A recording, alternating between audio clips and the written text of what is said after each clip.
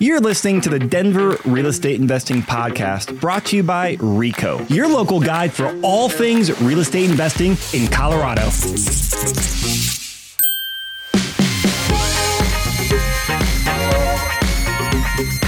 What is up, Denver? Welcome to our House Hack Masterminds podcast series. My name is Ben, your host, and one thing you'll mention is somebody's missing today. The answer is it's Jeff. So, as you know, with rentals, things happen and come up. Well, that happened. Jeff is currently working on a flooding situation at one of his rentals, so we're doing it solo. So I'm really excited about our podcast today. So if you look back at the past 12, 13 episodes we've done, a majority of them, all of the guests have their systems in place, and we're discussing how the systems are going and how everything is going. Well, what's really cool about this one is one of our guests just recently closed and put their listing on and just went live Monday. And so it's going to be really cool listening to see how the whole setup process is going, because he's in the middle of it and experience it all. And our next guest just actually is in the process of closing on their house hack. So it's going to be a very exciting episode. But before I dive into it, I want you to mark a couple things on your calendar. Not sure when this will go live, but we have our all-new, all-day house hacking summit that will be March 25th. Details in the show notes. Go in there and RSVP. Second thing is we have a 6-week webinar series starting February 15th. Go in there and register for that as well. All right. Without further ado, let's get to our guests. All right. First guest is Rifa Alchemies. Rifa is, I'll say, one of our OG house hackers. Originally connected with Charles Roberts and the team back in the day and attended every real estate investing class he could. And fast forward 4 years, in the process of closing on your third house hack. That is correct. Yeah. Yes. And next guest is Kevin Zura. Kevin just closed on your first house hack, and it is a new build townhome. One of the townhomes we hear all about, 3 stories with some sort of separate income suite that you're renting out as a short-term rental. That's correct. Awesome. All right. So one thing that I remember when I was first starting with my very first house hack was furnishings, because Kevin, you're in the middle of furnishing you just finished furnishing. And so did I say that correct? Your first guest is Monday, or your listing went live Monday? Listing went live Monday. So I started getting bookings right away. Okay. The soonest booking that I have is February 18th now. So I still have a little bit of time. And I've had booking all the way out to July for Holy cow. Wedding season already. So it was immediate. I think we talked a couple of days before that. And you said, "Are you ready to host people?" And I was like, yeah, pretty much. Yeah. If you go live, there's a high possibility that you might be hosting person the next day. So make sure you're absolutely ready. And you bring up, we didn't talk about this before, but you brought up a great point I want to bring up is once your listing goes live, you need to be ready, because you do not want to cancel a guest. Airbnb, have you ever tried to go through, or I'm sure you haven't gone through and cancel it, see what the strict restrictions is? It's I'm drawing a blank, but they charge you. It goes on your listing, and I think you lose your superhost status for over a year. Just all sorts of they do not want you canceling reservations. Good to know. I actually gave myself a little bit of extra time, that is great, week, just to make sure everything was good beforehand. So that's good to know. I have no plans to do that, but that will not be an option going forward. What if you have to cancel for whatever reason? Then you can absolutely do that. So I've never had to do that. I just went through the process. I think this was a year back or so, and I saw what they're doing. And if you do have to cancel, you just have to communicate with the guest and then cancel a reservation. But that's when Airbnb goes through, okay, multiple checks of, are you sure you want to cancel? We're going to, you can't rebook for the days at this place that they're staying. Okay, yes. All right, you're going to be charged an additional $250 fine. Are you good with that? Yes. And the last one is you're going to lose your Superhost status for over a year. Are you good with that too? For a year? Yes. Wow. So you cancel once with Airbnb. If you do, if you do. So you, like, for anyone listening out there that is wanting to get an Airbnb, make sure your ducks are in a row before going live. Sure. And have your calendar blocked off for the days like out in advance for your vacation. Immediately as you list, or else, you might have to go through that process or adjust plans. Mm-hmm. Wow.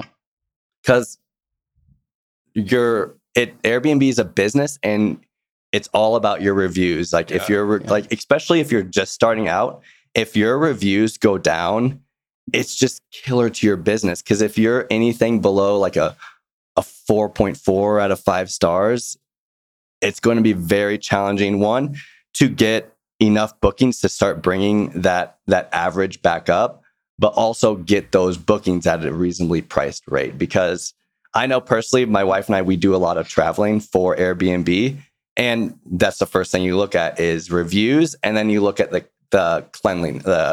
The cleanliness, that might not be the right terminology, but the cleanliness of it to see how that is. Yeah, I usually just look for, is this a gem? Is this a place that's hard to find? Let's check that one out. Let's see that one first, and then look at the others. But the Superhost, that's a really big catch. I did not know that. That's kind of because it can take a while to get that too. A year? So that's the idea. Is it's a quarterly sort of process, right, where they extend that. Yep. So Correct. Get that as soon as possible and fill things in. But that's a massive step backwards. Yeah. If you have that. So I want to talk about furnishing it, because that's when I talk to anyone interested in short-term rentals, furnishing always gets brought up. And I can remember my first Airbnb back in 2019, going to furnish it. I was more worried about saving costs than getting it up and running ASAP. So I can remember I had everything in my Amazon cart that I wanted to purchase new, and then had it ready to go after I closed. So then I hit that, but then I rented a truck for one day. My wife and I spent a whole Saturday driving, picking up couch, mattress, table, bedding, everything, picking it all up. And I then fast forward to the next one. I more was about speediness, where I bought everything new. I'm curious on how, because you probably just finished furnishing your listing. How did that go? What was your experience like?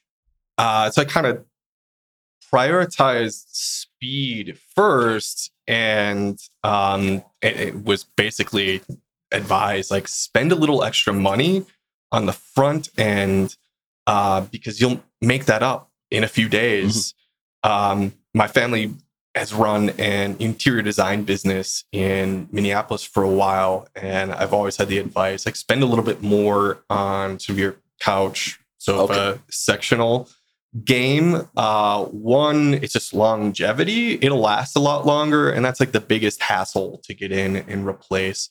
Two, if you buy new and you get delivery, that in conjunction with sort of these secondhand demo or like return mattress dealers that do delivery, which are required by law to go through a like disinfecting process. So it's not like you're buying from a random person off Facebook Marketplace. You get an insane discount, and a lot of times nobody has even like been on the mattress. It just sat against a wall in a showroom.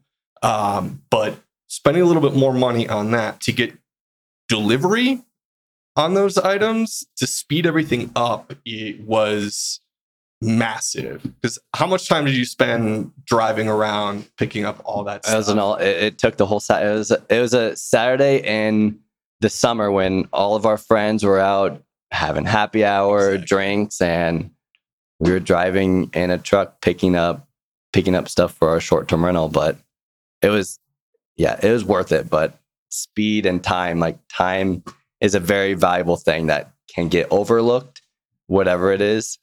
But all the big things that I had lined up, including timing like mattress or not mattress, the bed frames, which I always go through Amazon for that. Yeah. They're like very good quality. You time all the big stuff to come in one day. And as stuff is coming in, you have people bringing it into your place. And it was especially important for me with a 3-story townhome to make sure that people were willing to carry big stuff up throughout the day. It really paid off. And the other thing too is going through American Furniture Warehouse, capitalized on a sale, which was nice.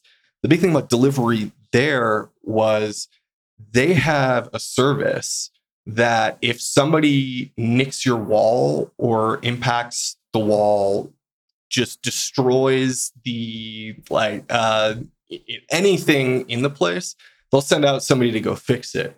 So really? The guys that delivered my sectional were just nailing everything. It was bad. Were they part of American Furniture? Yeah, so they were part of the delivery service, and I knew I had that. But here's the thing: it's like you might do that yourself.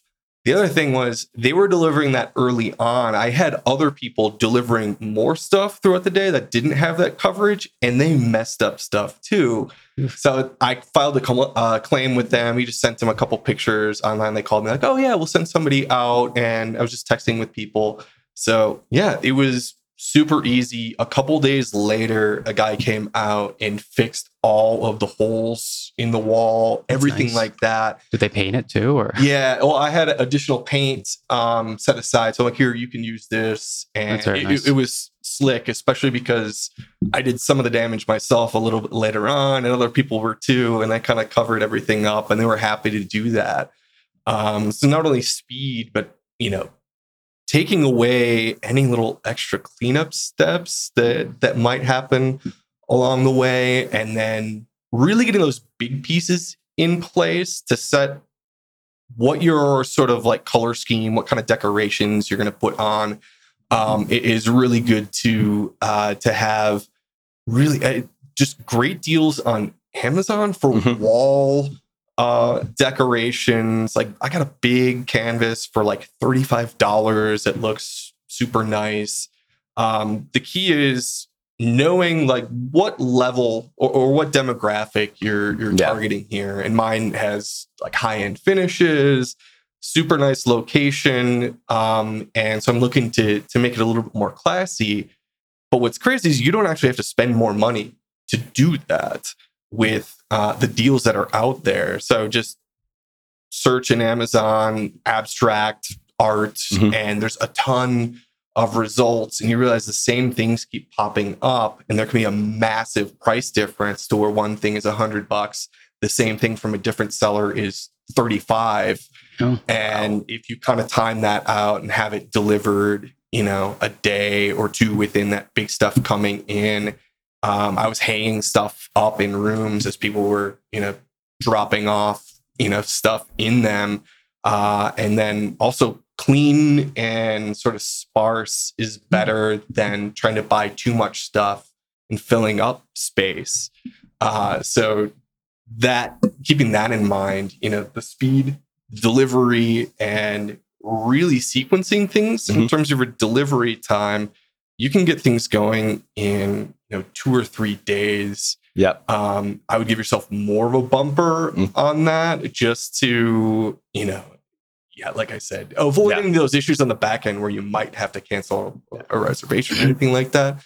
But spending an extra couple $100 on the big furniture item from American Furniture Warehouse saved me few $100 every night. I could put that up sooner, as well as just repairs all over the place.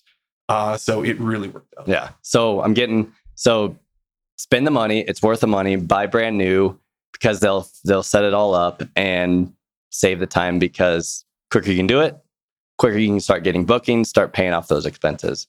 So how long did it take you? Was it like 3 days from like, unfurnished place you just bought and everything, and okay, now I got to furnish it? How long did it take? 3 days, pretty much? Yeah, so that's pretty quick. Yeah, to get it all in place, and I had a friend lined up to do the big sort of move with a truck picking up stuff on Amazon, Facebook Marketplace throughout the day. But it was all planning beforehand. You mentioned you had stuff in your Amazon cart. Yep, all ready to go. That. So do all of your research like as you're approaching your closing date and you're kind of in that limbo period where all the checklist stuff is done. You're just sort of like waiting. Yeah. Make sure you have everything like ready to pull the trigger on. And it can go a lot faster than you might think. So went live Monday.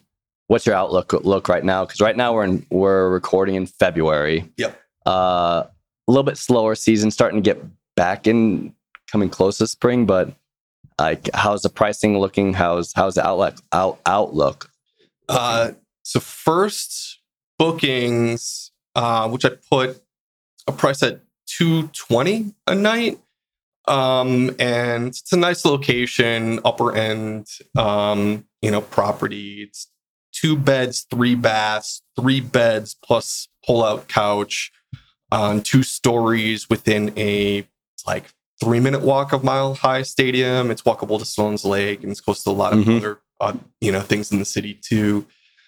I was getting bookings for out in March, April, even out into July. People were saying we're coming in for weddings and messaging me about early check-in and stuff like that, which I'm happy to accommodate. Nothing was coming through for February at all. So what I did was switch on the smart pricing within the Airbnb app after 2 days. And immediately I got a booking for February 18th. So, and it wasn't even at that big of a discount. So it was $175 a night. But that, I think you mentioned, we had a couple conversations about that where that smart pricing feature within the app is more self-serving to Airbnb. Is that right? Correct. So Airbnb, I think before in 2019, when we first started our Airbnb, before we had our system set up in place, and I really knew what I know right now about Airbnb. We checked out smart pricing. Then after doing it while seeing what the actual pricing was, I was like, wow, this is way too low. And then just like you said, it's Airbnb's product, so it's Airbnb looking out for Airbnb. If you're wanting to maximize your occupancy and get your reviews up, great, throw it on there. But there are other softwares out there that are worth it. You may have to pay $20 a month, but that can auto price your listing, which makes it a whole lot easier, and it can really maximize your income. Yeah, you're going to make more than $20 off of a single booking. But yeah, we had talked about that, and but my whole motive right now is just fill out February. Everything after that seems to be good, and then I'll probably switch over to what was the application you recommended? If anyone's wanted, it's Price Labs, and check out their dynamic pricing. Yeah, it's super useful. I haven't looked into, because we have a short-term rental and a medium-term rental. We haven't looked in to see if it is capable for a 30-day stay.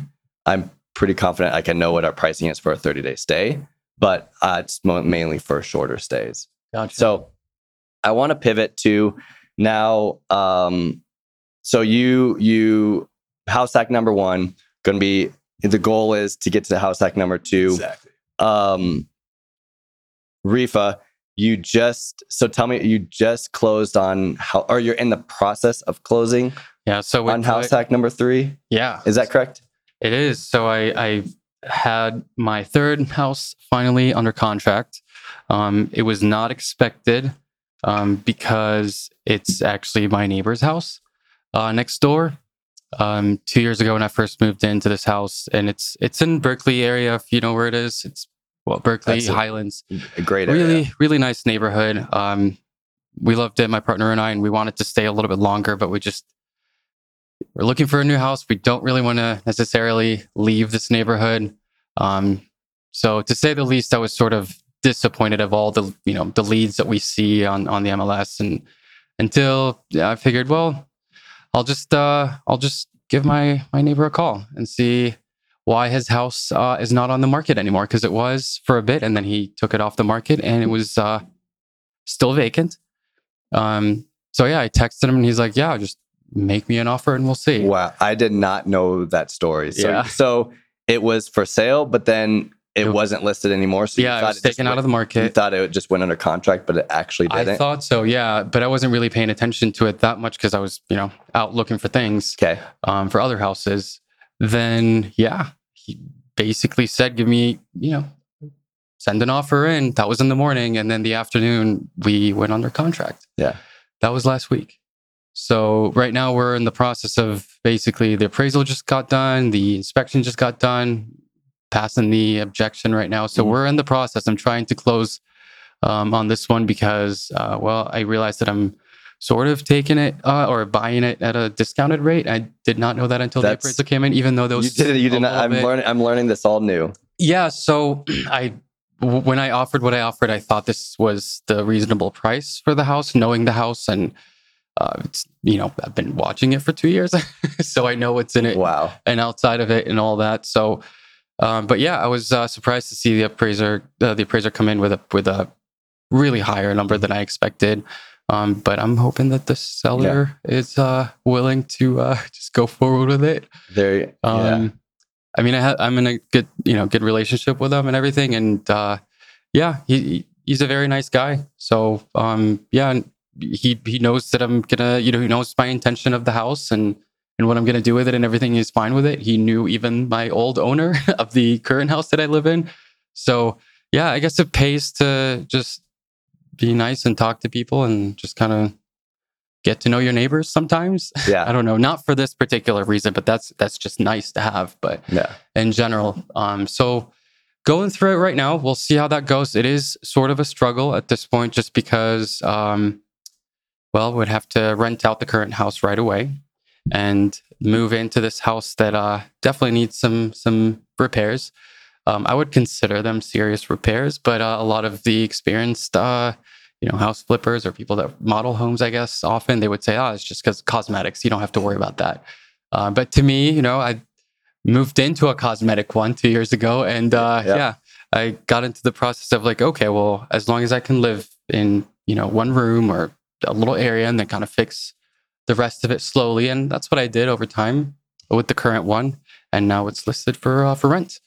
So as soon as we can rent the current house, or we're moving into next door, which I do like the layout a lot more, and I like a lot of things about it a lot more. So you said that made me that just brought a flashback of when I was transitioning from one house hack to the other house hack. There's one thing that I looked over the whole process of. There's a lot of moving parts because you're trying to balance your closing date at the same time as then you're going to list your property and you're doing showings at the same time. Yes. And so trying to time the lease sign date of what for your current place you're living in and then your closing date, and like finding that right balance. And absolutely. I'm not sure. I don't know yet what you did, but I can tell for us, we cut it a little close because our closing date got pushed out and we had a lease being signed. Let's say it was on, I don't remember the exact dates, but we were closing on a Monday and they were getting ready to go in on that Friday. But then our closing date got pushed back a couple of weeks. We're like, crap. Are we going to be homeless or what's going to happen? So but in my case, the closing date is actually in my favor to be extended if possible. Okay. And luckily the seller is pretty comfortable with that. They took it off the market to begin with. The place was vacant for over a decade. So there was a lot of things in there, but they took care of it very, very well. Like I've been seeing people coming over every month at least to take care of the outside of it and the inside. So yes, it was vacant for a long time, but there were people coming in, I wouldn't say monthly, but very regularly to go and check in the place and make sure that it's, in good sound condition and all that. So I wasn't worried about it. I was going into this house knowing that, this is going to be a catch and I can't believe that I found it. That sort of thing. So it's still, it's still Highlands, Berkeley area, so it's kind of expensive. But the numbers worked out. So then if the numbers work out, that's kind of what matters. So you mentioned numbers. So are you renting it out the house as a whole, or are you renting out each individual room? So the goal is so currently I have so the house that I'm living in right now, that one is up listed for rent. And there are like 7 showing appointments scheduled for that already. I was shocked. And before I got here, I realized that maybe I listed it for a little bit cheaper than I should. But I don't want to be too greedy too. And we'll see. It's 7 potential tenants to pick from is better than none. So yeah, that as soon as that one gets rented, hopefully we're hoping that we can get a lease probably starting in April, so that we have some leeway, some time to clean up, move everything, because we have a whole attic there that's full of stuff that needs to move to the next door attic. So lots of stuff. I mean, it's probably going to be one of the easiest moves, moving next door, just kind of putting everything in a plastic box, dumping it, taking the box back, sort of thing. But it could be also the worst. I don't know. I've never done a next door move before. Actually, that's a lie. I've done that a long time ago, over a decade ago in Boulder. So, and it was across the street, but I was a student and I didn't have a lot of stuff. It was only a bedroom. So this time it's a whole house with an attic. So we'll see. Less is better when it comes to moves. So keep that in mind when you're going to whenever the next one has come up, the less is better when moving, because it just makes the move that much easier and less stressful. And plus, I mean, so now that that I'm doing it every 2 years or so, I just go through the purging cycle. Marie Kondo, soul. So when you're listing your place and you're showing tenants, are you merging? Are you having everyone show at once and like doing group showings, or are you giving anyone individual blocks? Yeah, everybody has their own 30-minute time slot that they can book, and I'll meet them. And I've actually, so Google Calendars came up with this new add-on tool that you can pay for, but it's, I think, free for the first 2 weeks to basically auto schedule time slots, which is awesome because I used to use Calendarly or something like that. Yep. Yeah. But this one is much better because it's embedded in there and it's streamlined nicer. So yeah, it's working out pretty good. But yeah, we'll see. I'm hoping that I don't have to pay for it. In 2 weeks, it'll be already rented, or at least have a lease signed. So, but yeah. I remember back in 2016, when I was filling my first house, this was back in Nebraska, I started doing the blocking and noticed it was probably a 1 out of 5 showing rate. And so I went to do, on the weekends, I did open houses. And then when scheduling people, I actually scheduled multiple people on the same day, because it did a couple things. It saved my time if someone didn't show.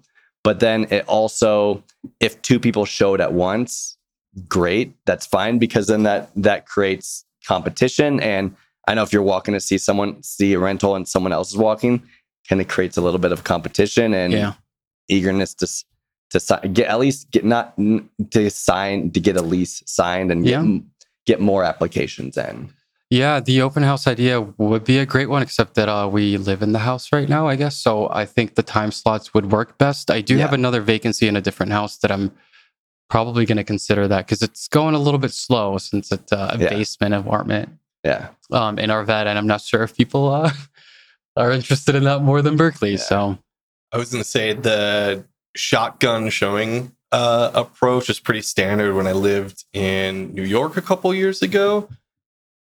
Another unintended consequence of that, which is actually good for you, is that people will try to see the place sooner and offer you more for it when they know those showings are happening. That's my hope. So that's how I got my place before I left. I had a nice 2-bedroom rent-controlled place that I would have had no, shot at getting had I not sort of maneuvered and networked to find like the people that were actually putting it up. Mm-hmm. So yeah, I'm probably going to consider that. I mean, it literally just, the listing just went live 3 days ago. So and I'm surprised that there's 7 of them. That's why I feel like I should probably raise it up, but maybe. Yeah. What were you listing them at? Like what? How much? Yeah. Oh, 3,300. Okay. Yeah. Okay. So that's good. I thought it was expensive. Yeah. But you're not doing bad. Yeah, no, that's really good. I mean, yeah, I definitely done my research as far as seeing the comps and what the rent, goes for in that area. And I thought, okay, it's probably like around 3,000. Yep. So I listed it at slower season as well, like less people. Yeah, that's why I'm still shocked. That's good. I mean, yeah, it is. I hope the same would work for the other one, but Yeah. You can only hope. Yeah. But yeah. Well, awesome. Well, Rifa, Kevin, thanks again for coming in. I know during the work week you made it in. I appreciate it. I had a great time talking with both of you. For anyone listening, make sure one more time to mark March 25th on your calendar for the summit, and details will be in the show notes. And again, Kevin, Rifa, thanks again for coming in. Of Absolutely. course. Cheers. Cheers.